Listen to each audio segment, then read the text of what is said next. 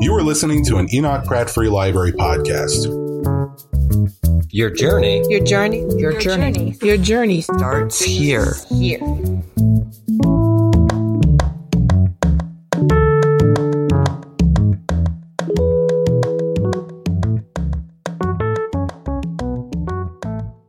Good evening, and welcome to the Pratt Library's Writers Live series. It is my pleasure to introduce our guest author this evening, Jabari Assem.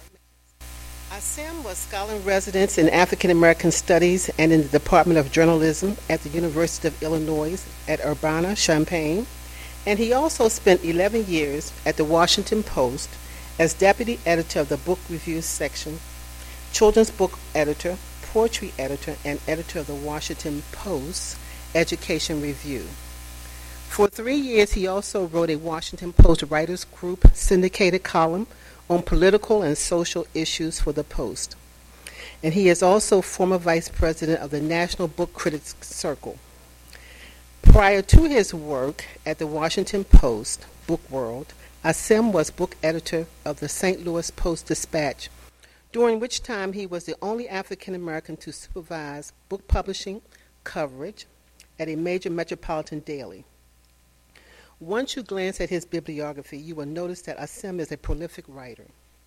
This evening, we are pleased to have Jabari Assem here to discuss his latest work, We Can't Breathe. Please join me in welcoming Jabari Assem to Baltimore and the Pratt Library.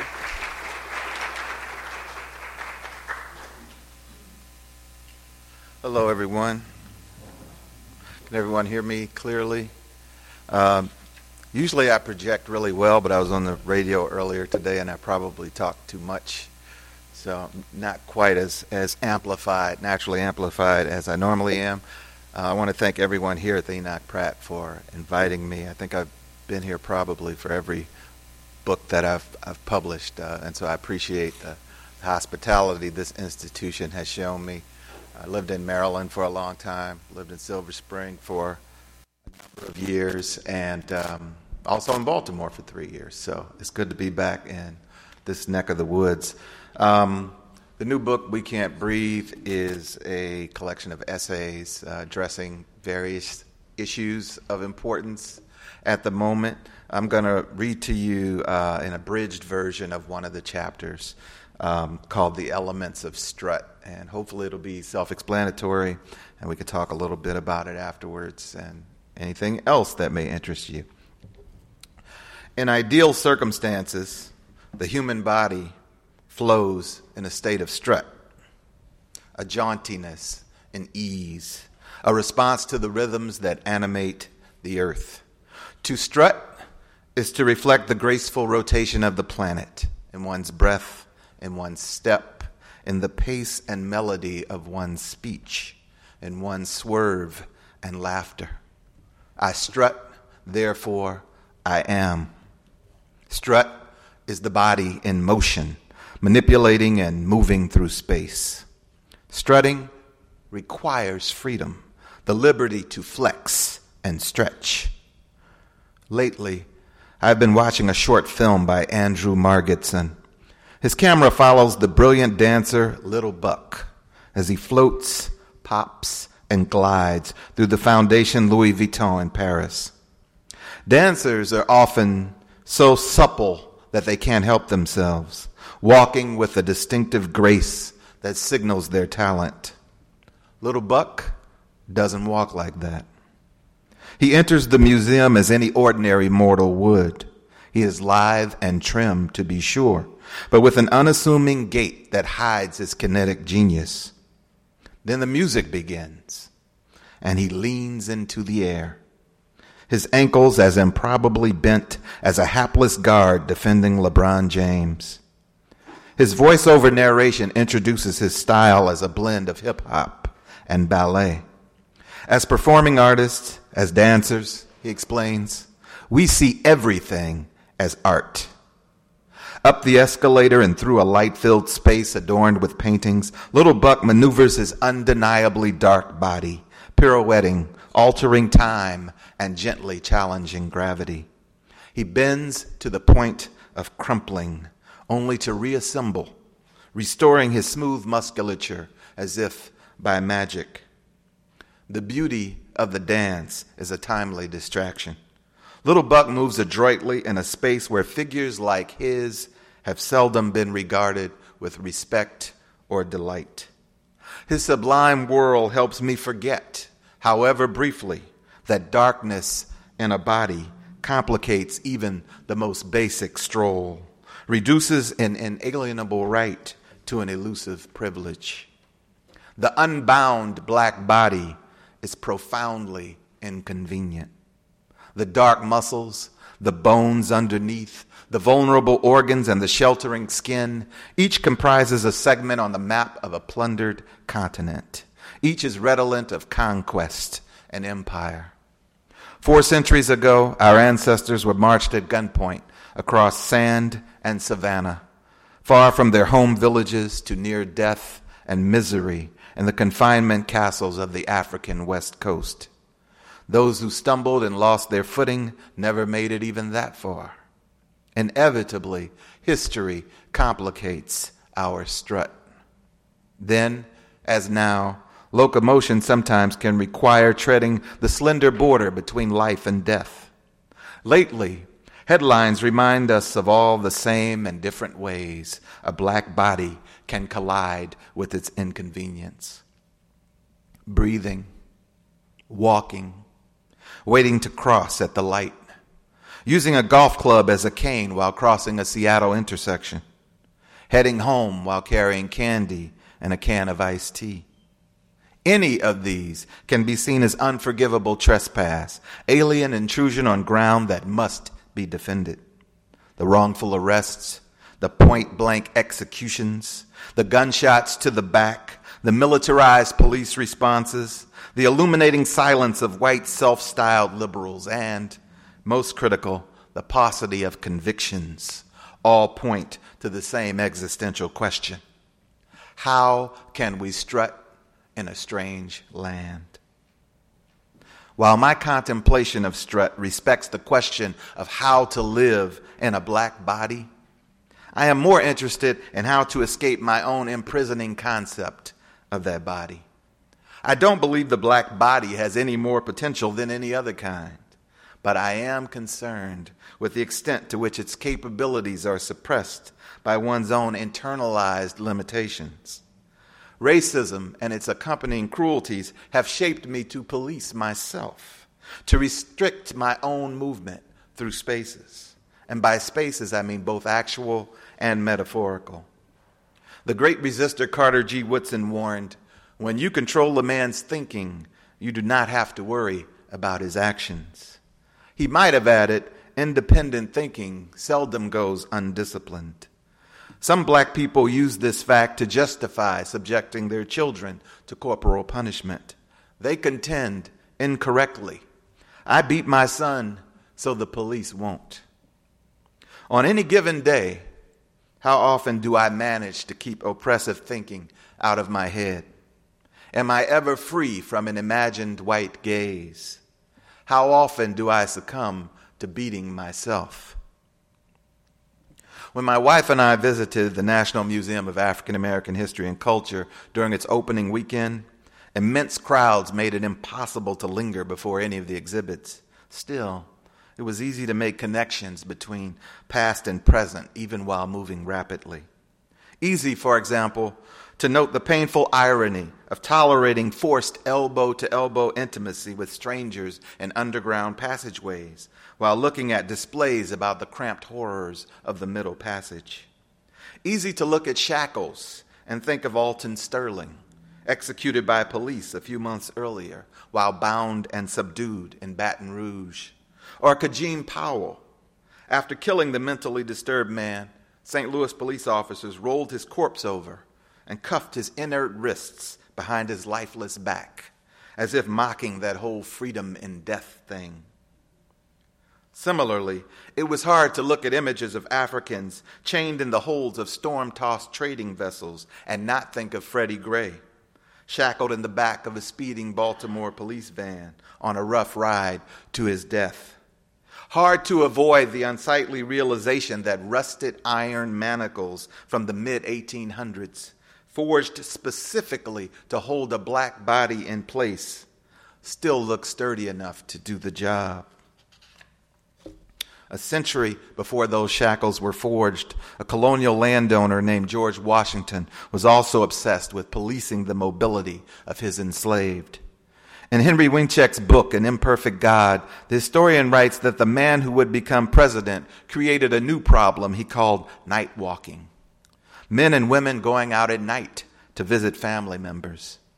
A man named Boson, who was twice caught running away in 1760, may actually have been night walking to visit his lover when he was caught.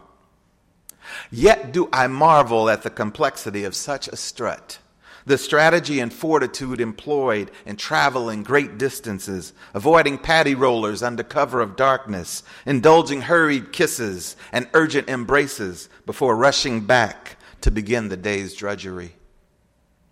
Washington was long dead by 1849 when Supreme Court Chief Justice Roger B. Taney weighed in on the intricacies of strut.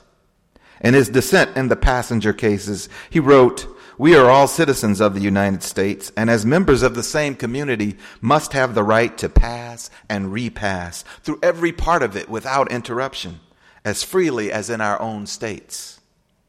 8 years later, in Dred Scott v. Sanford, Chief Justice Taney would explain exactly whom he meant by we.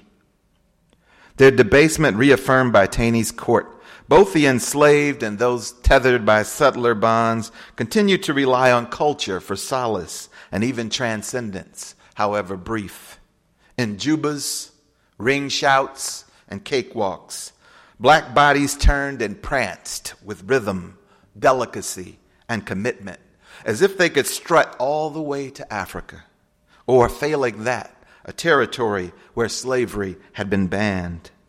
As they stepped and whirled through war and its aftermath, as the contours of their collective strut distorted and bent under the ignorant gaze of their captors, as movements that began as parody became subjects of parody themselves, their motions must have acquired a melancholy knowingness. Yet they pressed on, dipping, wheeling, and risking delight. With the Southern rebellion ostensibly resolved in their favor, the newly emancipated were no doubt inclined to waltz directly from the fields and quarters to the beckoning world, were the postbellum precursor to dancing in the streets. But in their initial jubilation, they struggled to withstand a new reality in which they stood unshackled but remained unfree. That condition was already familiar to those who had earlier slipped through the cracks the rebellion had created. Desperate and with few friends or resources, they followed the conquering footsteps of the Union Army. Neither soldier nor fugitive speaks with so deep a meaning as that dark human cloud that clung like remorse on the rear of those swift columns, swelling at times to half their size, almost engulfing and choking them, Du Bois wrote in The Souls of Black Folk. In vain were they ordered back. In vain were bridges hewn from beneath their feet. On they trudged and writhed and surged until they rolled into Savannah, a starved and naked horde of tens of thousands. Blackness to a ragged thinness beat shines nonetheless. In the midst of filth and misery, the refugees shared sustenance and intelligence, forming new alliances of bond and blood. They made a way out of no way, just as their ancestors had done in the sweltering bellies of Jesus, Amistad, Henrietta Marie, and the other vessels that had dragged them, battered and tormented, to the looming horrors of a strange new hell. Sometimes I picture in my mind a crimson thread originating in Africa, unspooling alongside a young boy stumbling and choking as his coffle yanks him toward the sea. The thread extends apparently without end through the bloody spill of centuries and across fruited plains and fetid plantations, trailing the double-time stomp of a black Union soldier and continuing to unspool beside the swollen ankles of a church matron marching her way from Selma to Montgomery. I could see the thread snaking along Pennsylvania Avenue during Barack and Michelle Obama's stately walk to the White House. It's a spirit-lifting fantasy of black endurance and triumph, a useful antidote for the weary blues. I imagine the black refugees that Du Bois wrote about might have been similarly revived by the sight of dark-skinned soldiers garbed in Union blue, counting off cadences while picking them up and putting them down. Just such a scene unfolds in Glory, the Oscar-winning 1989 film about the mostly black 54th Massachusetts Volunteer Infantry. A group of black children scurry across a yard and line up at a picket fence to gape and grin at the regiment as they proceed down a southern lane, rifles poised on their shoulders. With fifes and drums providing accompaniment, Morgan Freeman, portraying Sergeant Major John Rawlins, pauses to smile kindly at the children. That's right, he tells them. Ain't no dream. We run away slaves, but we come back fighting men. The children, bathed in a sepia glow, stare in awe at the soldiers' retreating ranks. In the background, a choir sings soaring angelic notes. Now I'm going to skip forward a little bit in here and read a different section about, I want to introduce this notion of the black body continuing to move through space. And one of the figures that I was drawn to was Elizabeth Eckford, who some of you may be familiar with. In 1957, when the Little Rock Nine integrated Little Rock Central High School, she was the girl who didn't have a phone. She didn't get the call. So 8 of the students left under protection, and she walked to school by herself. And there's really iconic photos of Elizabeth Eckford being harassed and threatened as she walks to school holding her books, wearing these dark glasses. I've always been kind of struck by her and what that strut must have meant and what it must have felt like. I wonder what songs would have been on Elizabeth Eckford's playlist. In 1957, decades before playlists and iPods, Eckford found herself walking alone to Little Rock Central High. Separated from the 8 other black students who would join her in integrating the school, she was forced to maneuver through a crowd of furious white women and men. They spat poisonous curses at her with all the enthusiasm of monkeys hurling feces at gawking humans. One could say those rapid Arkansans were in a prison of their own making, trapped in a destructive mythology, prevented from exercising their full humanity. One could almost pity them, if not for the impact of their psychosis on the black people then living in Little Rock. They could not sleep, eat, learn, or walk according to their own desires. I have long been intrigued by the famous photograph of Eckford strutting carefully through that corridor of shrieking flesh, her expression stoic, her books held close to her chest, her eyes hidden behind dark glasses. I'm amazed that she stayed on her feet, reached her destination with no bop or groove to drown out that loathsome chorus. In contrast to Little Rock, it was mostly men who pushed and shoved a young black woman named Shia Nwanguma at a Louisville Trump rally in Kentucky in May 2016. Video footage shows her assailants jostling her and cursing her, while Trump hollers, "Get out," from the podium. Like the predators of Little Rock, the feverish Kentuckians can barely restrain themselves in their eagerness to inflict harm on a black woman's body. Americans who recall the slave codes of yesterday may marvel as I did that those frenetic tribesmen assembled in the Louisville Convention Center were able to give sign or notice to one another of their wicked designs and purposes without the assistance of a single drum. All they needed was the urging of a bully with the pulpit. In both incidents, nearly 60 years apart, a black woman walked a solitary path with her life in danger.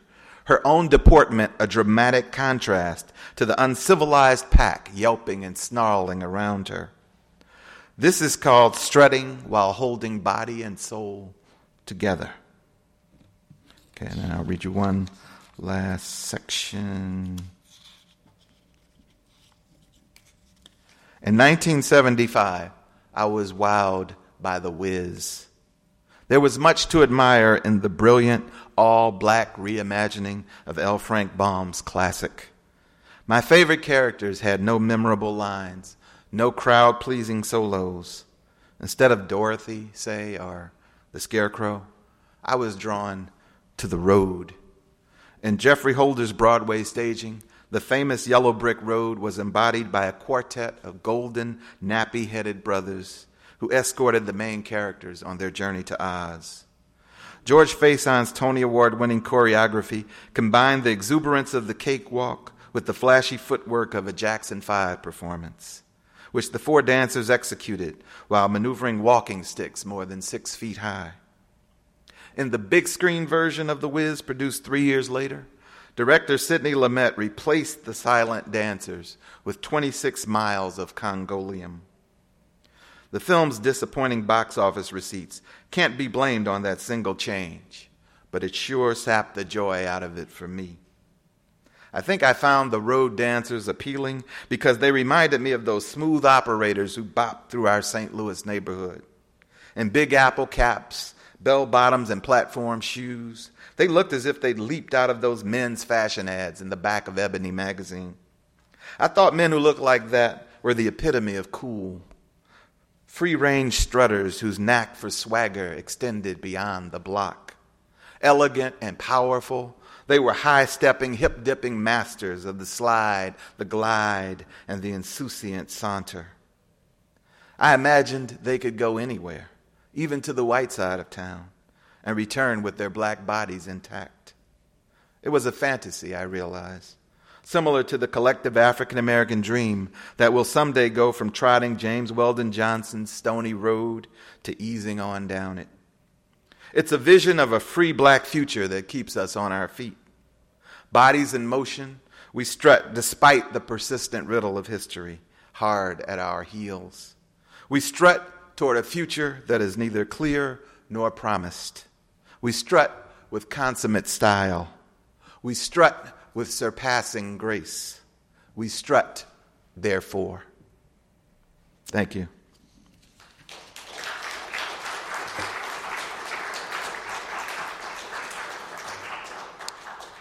And the book kind of goes on like that. I'm looking at different things about blackness. Black bodies in public spaces is something that particularly interests me. Black images in books, film, music, etc.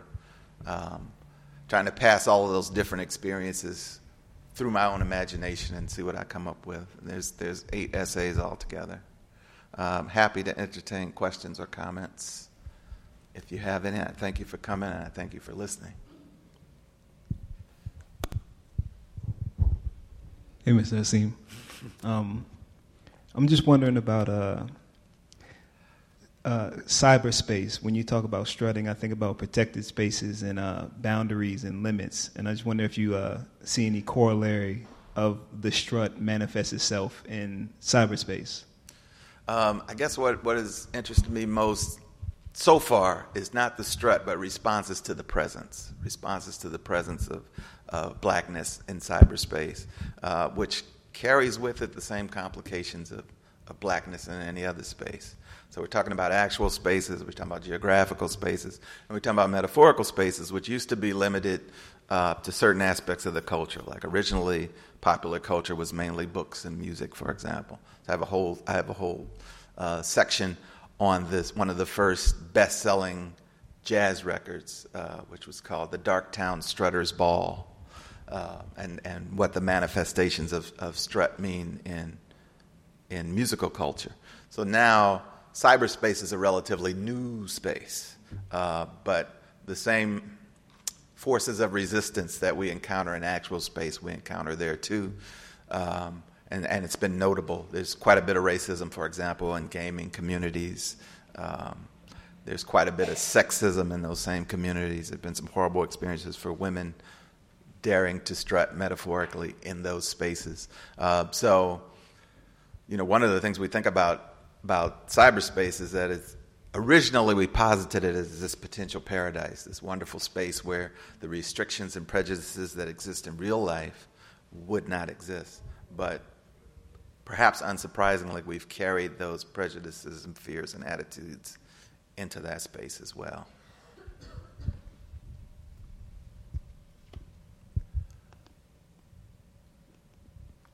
Come on.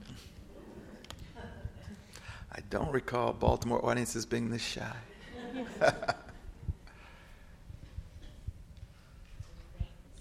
Hi. So I've often noticed that a lot of the rules and the structures of traditional writing and what's celebrated in writing is rooted in a lot of historical whiteness, and a lot of more traditional lexicon of the Black community is often seen as not intellectual. How do you, as an intellectual engaged in the writing community, balance that expectation and kind of bring forth the Black voice? Well, it's hard for me to imagine bringing forth any other voice, because this is the voice I have. But I guess one of the things I've always been, the way I look at it is I'm borrowing from the poet Muriel Rukeyser, says the universe is not made of atoms, it's made of stories, right? So I'm kind of going from that idea. Then this idea from Richard Wright. Richard Wright argued early on that in literature, there's this battleground where whites and blacks battle over the very nature of reality, right? So that always kind of stuck with me. And then the third concept was Toni Morrison and her idea about the master narrative, which she says is not race-based, but it's power-based, right? So I looked at all of that, and I came up with my own concept, which I call narrative combat, which is sort of these clashes of stories that are almost irreconcilable. One story is imposed by the majority culture and attempts to tell the narrative of Black people, how Black people got here, what Black people's purpose is, what Black people deserve, what Black people are trying to take from other people. It's a corrupt narrative, it's a distorting narrative, and it's never been correct. So I think part of my mission as a writer is to resist that with everything I have, with all of my vocabulary, with all of my imagination, right? So the work kind of results from that. That said, I also want to acknowledge and recognize that I grew up in an all-Black inner-city community that was filled with storytellers of a genius level. I mean, it was just brilliance on every street corner, every barber shop, every beauty salon, every schoolroom. There's just people who just spin, for lack of the appropriate analogy to help majority cultures understand, I would say that they spoke with Shakespearean majesty, right? But with language that they conjured from their own experiences. So as a writer, that is what shapes me. As a reader, other things shape me, right? Du Bois said, I sit with Shakespeare and he winces not, right? So I feel free as a citizen of global culture to pull from wherever I want to, right? In terms of what I've read, what I've experienced, where I've been fortunate to travel. But it always comes back to that community where I was shaped and nurtured by these storytellers with amazing and profound gifts. And hopefully the language reflects that.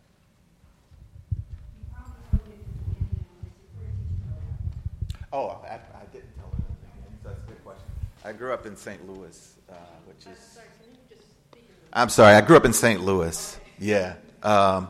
Traditionally, an intensely segregated community, bills itself as the gateway to the Midwest, but it's actually the gateway to the South, I would argue, in terms of custom and culture. The African-American culture there, most of the African-Americans came from Mississippi or Louisiana. So people in my generation are a couple generations removed. So like my wife, for example, is from the same area. Her parents are from Mississippi. My grandparents are from Mississippi, right? So a lot of our folk ways and our language still carries a lot of that flavor, even today, I would argue. So it was in that culture that I came of age. Hi. I just want to say that I admire your parallel when you depicted Elizabeth Eckford walking through the crowd on her way to school, and the parallel with the president. I like that. That was good. Oh, thank you. Literary disposition. Thank you. That was one of the first things I thought about when I saw the footage of this young Black woman trying to walk through that Trump rally, and how she held herself together. So, and everyone around her just lost it, right? And she was just courage and dignity.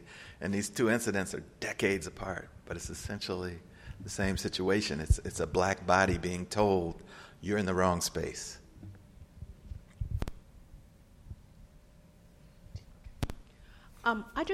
I see a lot of parallels between St. Louis and Baltimore and their histories. Could you talk a little bit about what you see? Well, I guess on a municipal level, one of the things that I saw was that St. Louis, like Baltimore, exists independently of the county that shares the same name and sort of is next to it. And I think that's fairly unique among major cities. Baltimore and St. Louis are both kind of unique in that regard.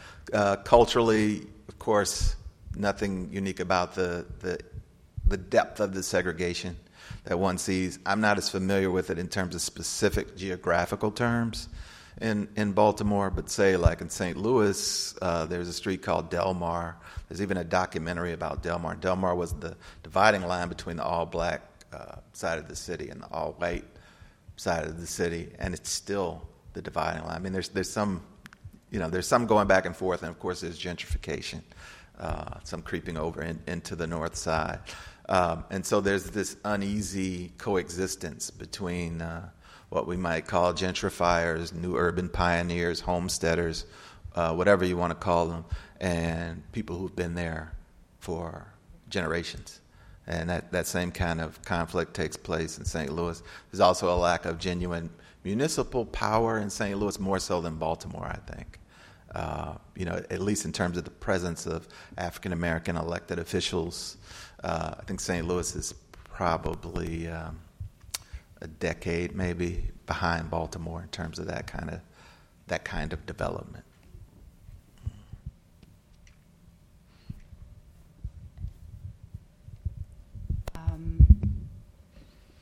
When you mentioned the rally in Louisville, I'm from Louisville. I grew up in Louisville, and haven't lived there since, when did I leave? I don't know, mid-'60s, 65, 66, or 67. And I think I saw that.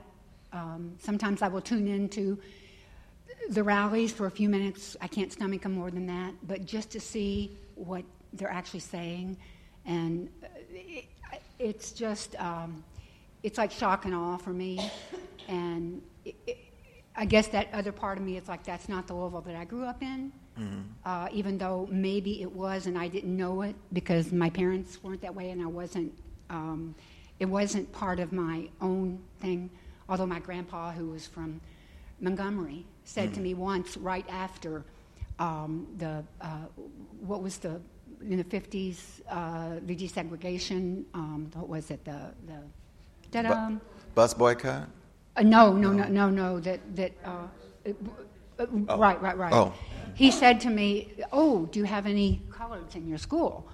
And that was in the 50s, mid 50s. It was within that year, and it kind of, he came from a different world. He came from a world that saw lynchings, even though he prided himself on being not that way at all. But I guess my question is, there's that thought of would there ever be a Trump rally? I can't imagine in Baltimore, but maybe I'm being really, really, really naive. I can't imagine that many people being in one place that filled with that much hate, but I may be way wrong. In Baltimore County, there would be, huh? Okay. Because I watched some of the West Virginia thing too. Sometimes I'm surprised that C-SPAN seems to have more rallies on, I'm just, it's out there more than I, in my own naivety, ever realized it's there, and we know it's there, or he wouldn't be up there in the office that he's in. Any thoughts on yourself about Baltimore, though, compared to, you're saying Baltimore County. Yeah, I would defer to the people who live in Baltimore. I think they're. I can't say with authority, but there are people in the room who live here daily who could probably testify with some authority on it. Yeah.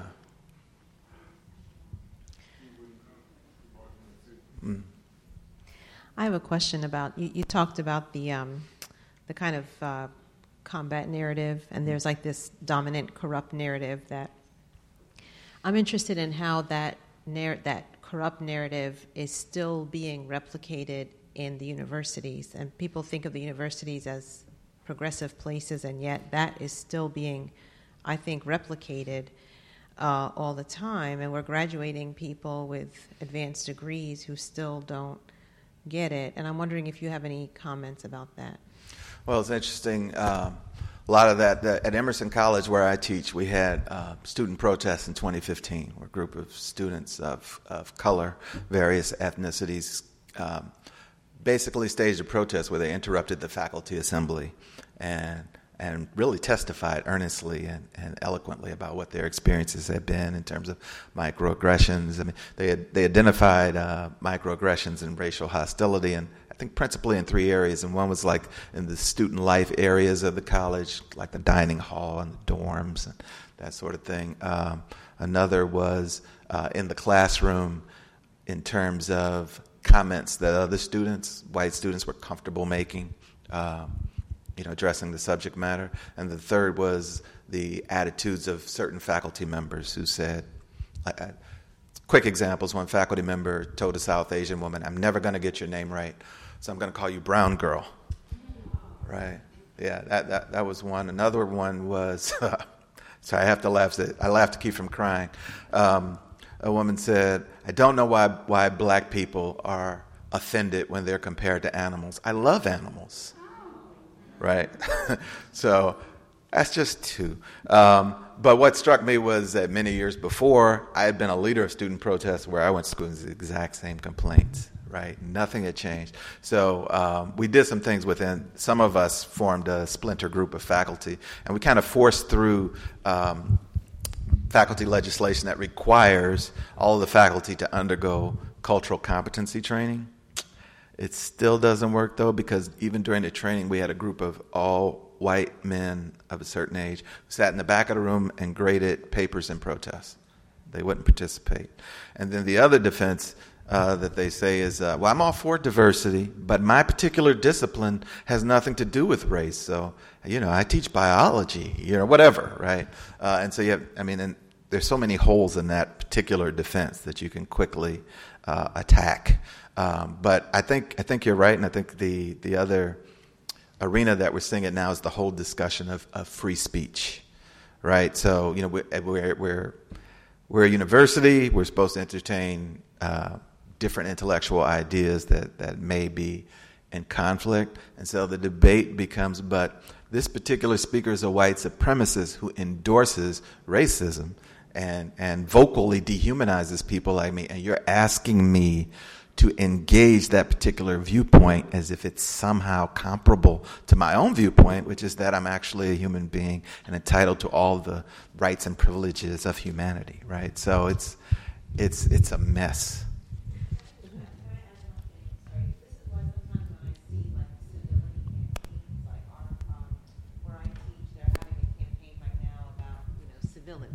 I'm so sorry. We have a campaign at my college where they're advocating for civility when we're talking. As for me, civility means tolerating that kind of thing, because I don't think there are two sides to every issue, right? Like when you say we have to be civil when we talk, that means you want me to tolerate someone who's spouting that kind of nonsense and acting. So that word for me is troublesome, and I'm wondering, have you had to deal with that at Emerson or anything? They're very popular around here, civility campaigns. Yeah, so the argument becomes, well, let's define civility, right? So we've certainly had that, and we've had it more in the context of it's very much a progressive school. It has a progressive reputation. So the downside of that is there are conservative students who feel so oppressed by the atmosphere that they can't be themselves. So we're being cautioned, right, to look out for certain points of view. And there's no obvious solution in sight. Okay, hi. I haven't read your book. When I saw the title and I saw that you would be here at the Enoch Pratt, I said, I'm going. And so my friend and I are here. I'm in the process of finishing the book, White Fragility. And my question for you is, what's the goal of your book? And how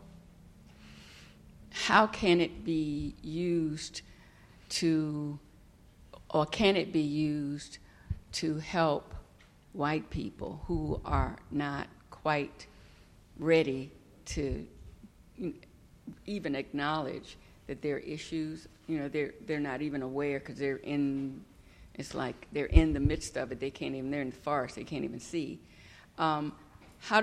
Would your book help to address or help a white person become a little bit more aware? Just trying to figure out what the goal of your book is. Yeah, well, that certainly isn't the goal. Okay. I'm trying to position this idea of blackness within this context of narrative combat, that there are all these forces in society, some intellectual, some something else, that say this is what blackness is. This is what black people are capable of. This is what black people are not capable of. This is what black people deserve. I want to push back against all of that with everything that I have.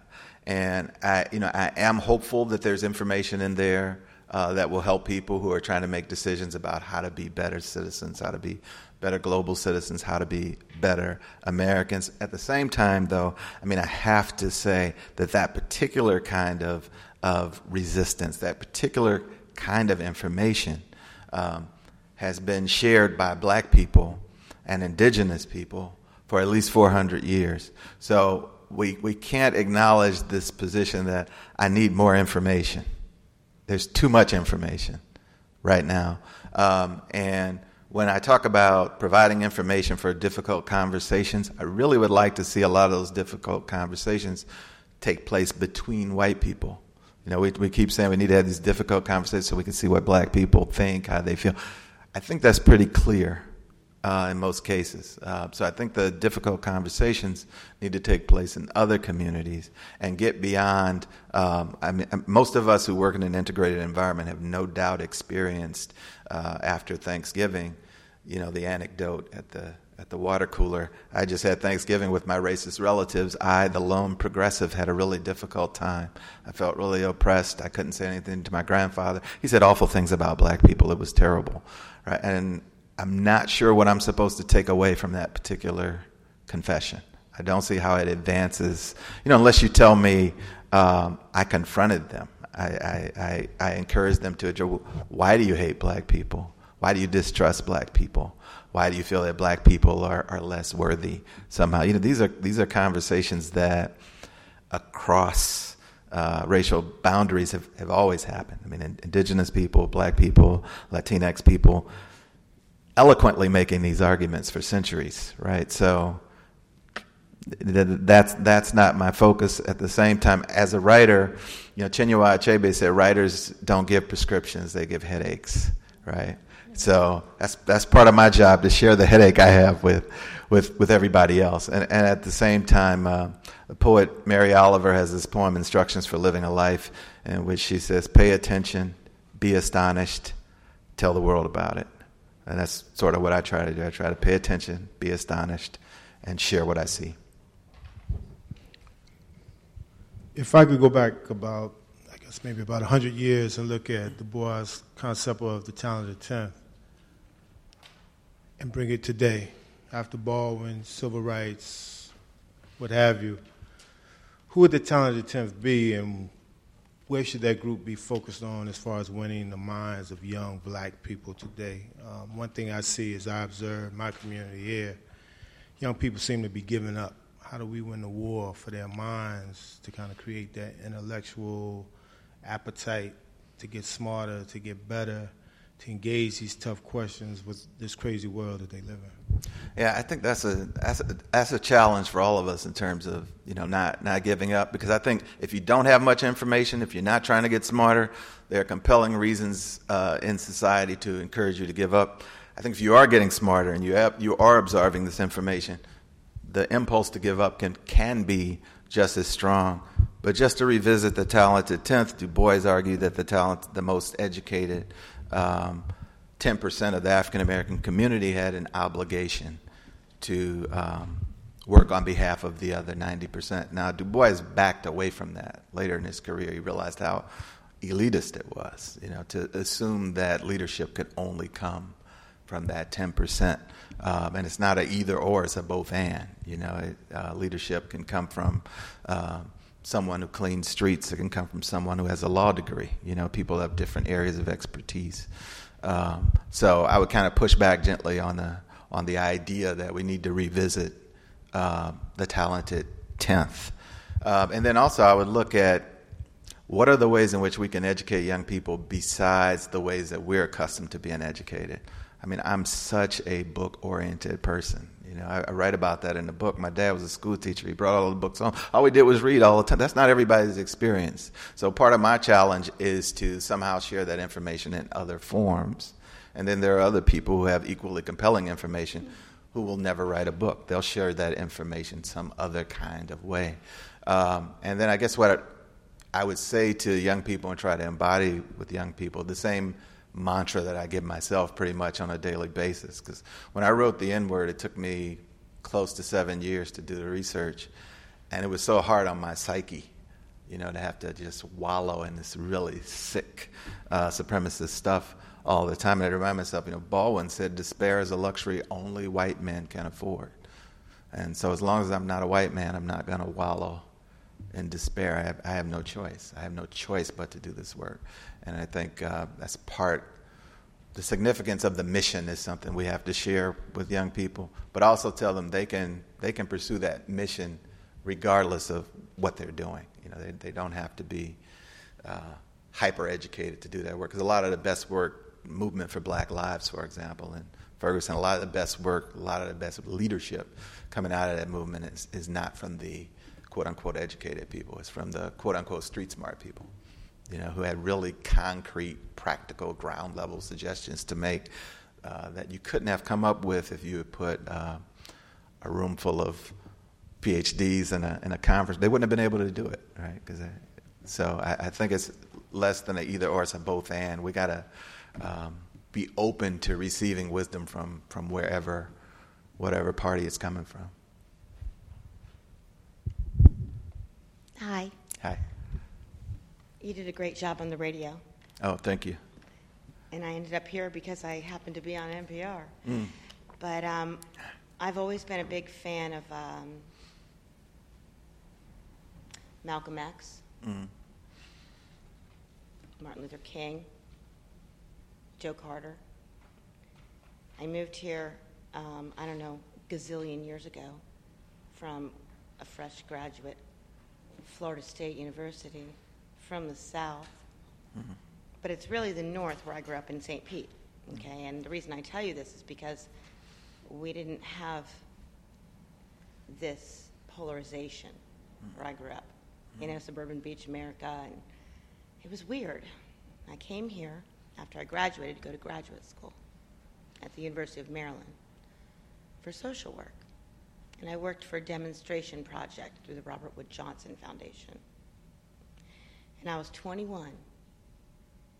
And I moved here, I don't even know, God called me here tonight, and he called me here to the Dixon of Mason-Dixon, the place that defines divisiveness, that happens to have the name of the woman who carried our Savior in her womb, Mary's land. And I have become disgusted with a state that I've called Maryland my Maryland.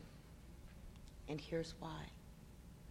I drove 40 minutes tonight from the middle of Baltimore County, where everybody may be, I don't know, somebody said frustrated with and angry about racism, and I'm not that girl. I'm that girl that climbed those Murphy homes that used to be around, and I wondered why there were needles on the ground. Do you understand?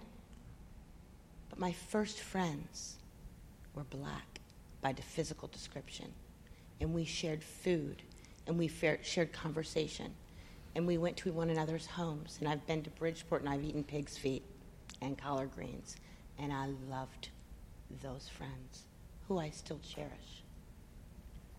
But I came tonight to find out when you're compelled to do something, and you said, I had no option but to do it. I had to do this work. How did you know how to go about doing it? That's good. That's a good question. Because I tell my students I didn't choose writing. writing chose me, right? And so in some respects, it's definitely a calling. It's definitely a calling. And so many people are not even fortunate enough to stumble upon circumstances where their calling is revealed to them. But how did I set out doing the work? I guess I learned what to do at the same time that I discovered that this would be the work. When I was in college, and I'll make it very quick, there was a 3-day residency by a black writer at my college. I was a political science major. And the writer was Gwendolyn Brooks, first African-American to win a Pulitzer Prize for poetry in 1950. And she was at our college for 3 days. She was a guest of the Women's Studies Residential College, of which I was not a member. But for some reason, I felt like showing up. And, she read and she spoke, and I was transformed. And I actually skipped all my classes for 3 days and became an unofficial member of the Women's Studies Residential College. Every time they looked up, there's this black guy sitting in the middle of the front row, and they're like, "Oh, is he? Is he in your class?" Because I was compelled. I knew that's where I needed to be, and I really wanted to absorb everything that she had to offer. And at the end of the 3 days, this story I tell often. My son is here with his daughters. He's probably heard this story before. But I called my mother. This was back in the days of long distance. And I called my mother and I said, I don't want to be a lawyer anymore. Long pause on the phone. Long pause, right? All things going through her head. And finally she says, "That's okay, baby.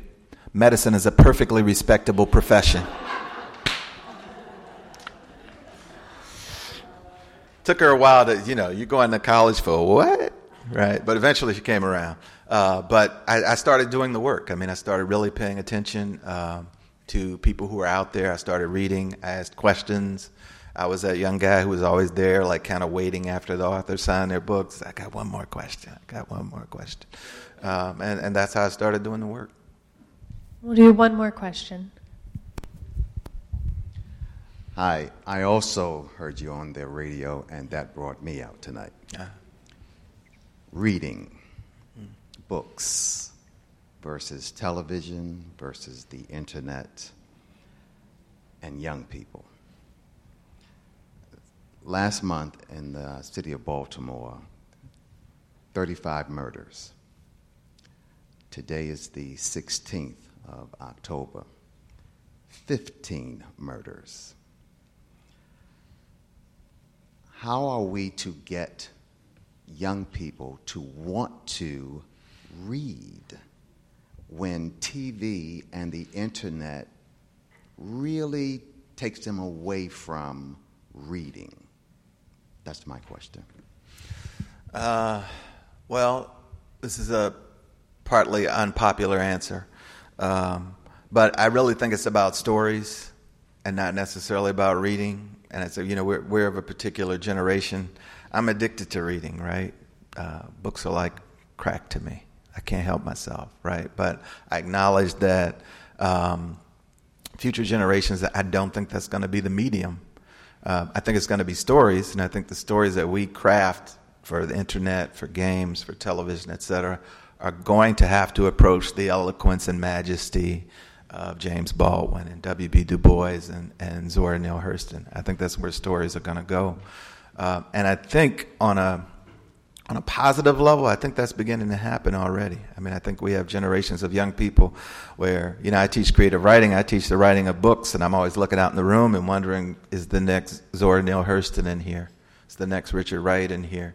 But the reality may be that in the screenwriting, television writing, video game writing class down the hall is where the next Zora Neale Hurston is sitting, or the next Richard Wright. And they're going to transform storytelling in ways that I can't imagine yet. I don't think that's happened at this point. I don't think it's close to that. A lot of it has gratuitous violence, glorifies violence, will not address the issues that you've so ably identified. But at the same time, you have a program like, say, there was a limited run series on Netflix this year called 7 Seconds. Anybody see that? Regina King. Really effective story against gun violence, against police brutality. Would have made an excellent novel, but whoever wrote it wrote a TV show instead, and it was, it's going to reach many more people than my book will, and that's the reality. And I think we have to begin to make that concession. Think about story as opposed to books. Thank you. Thank you, Jabari, so much for speaking with us, and thank you all for spending your evening with us. Thank you.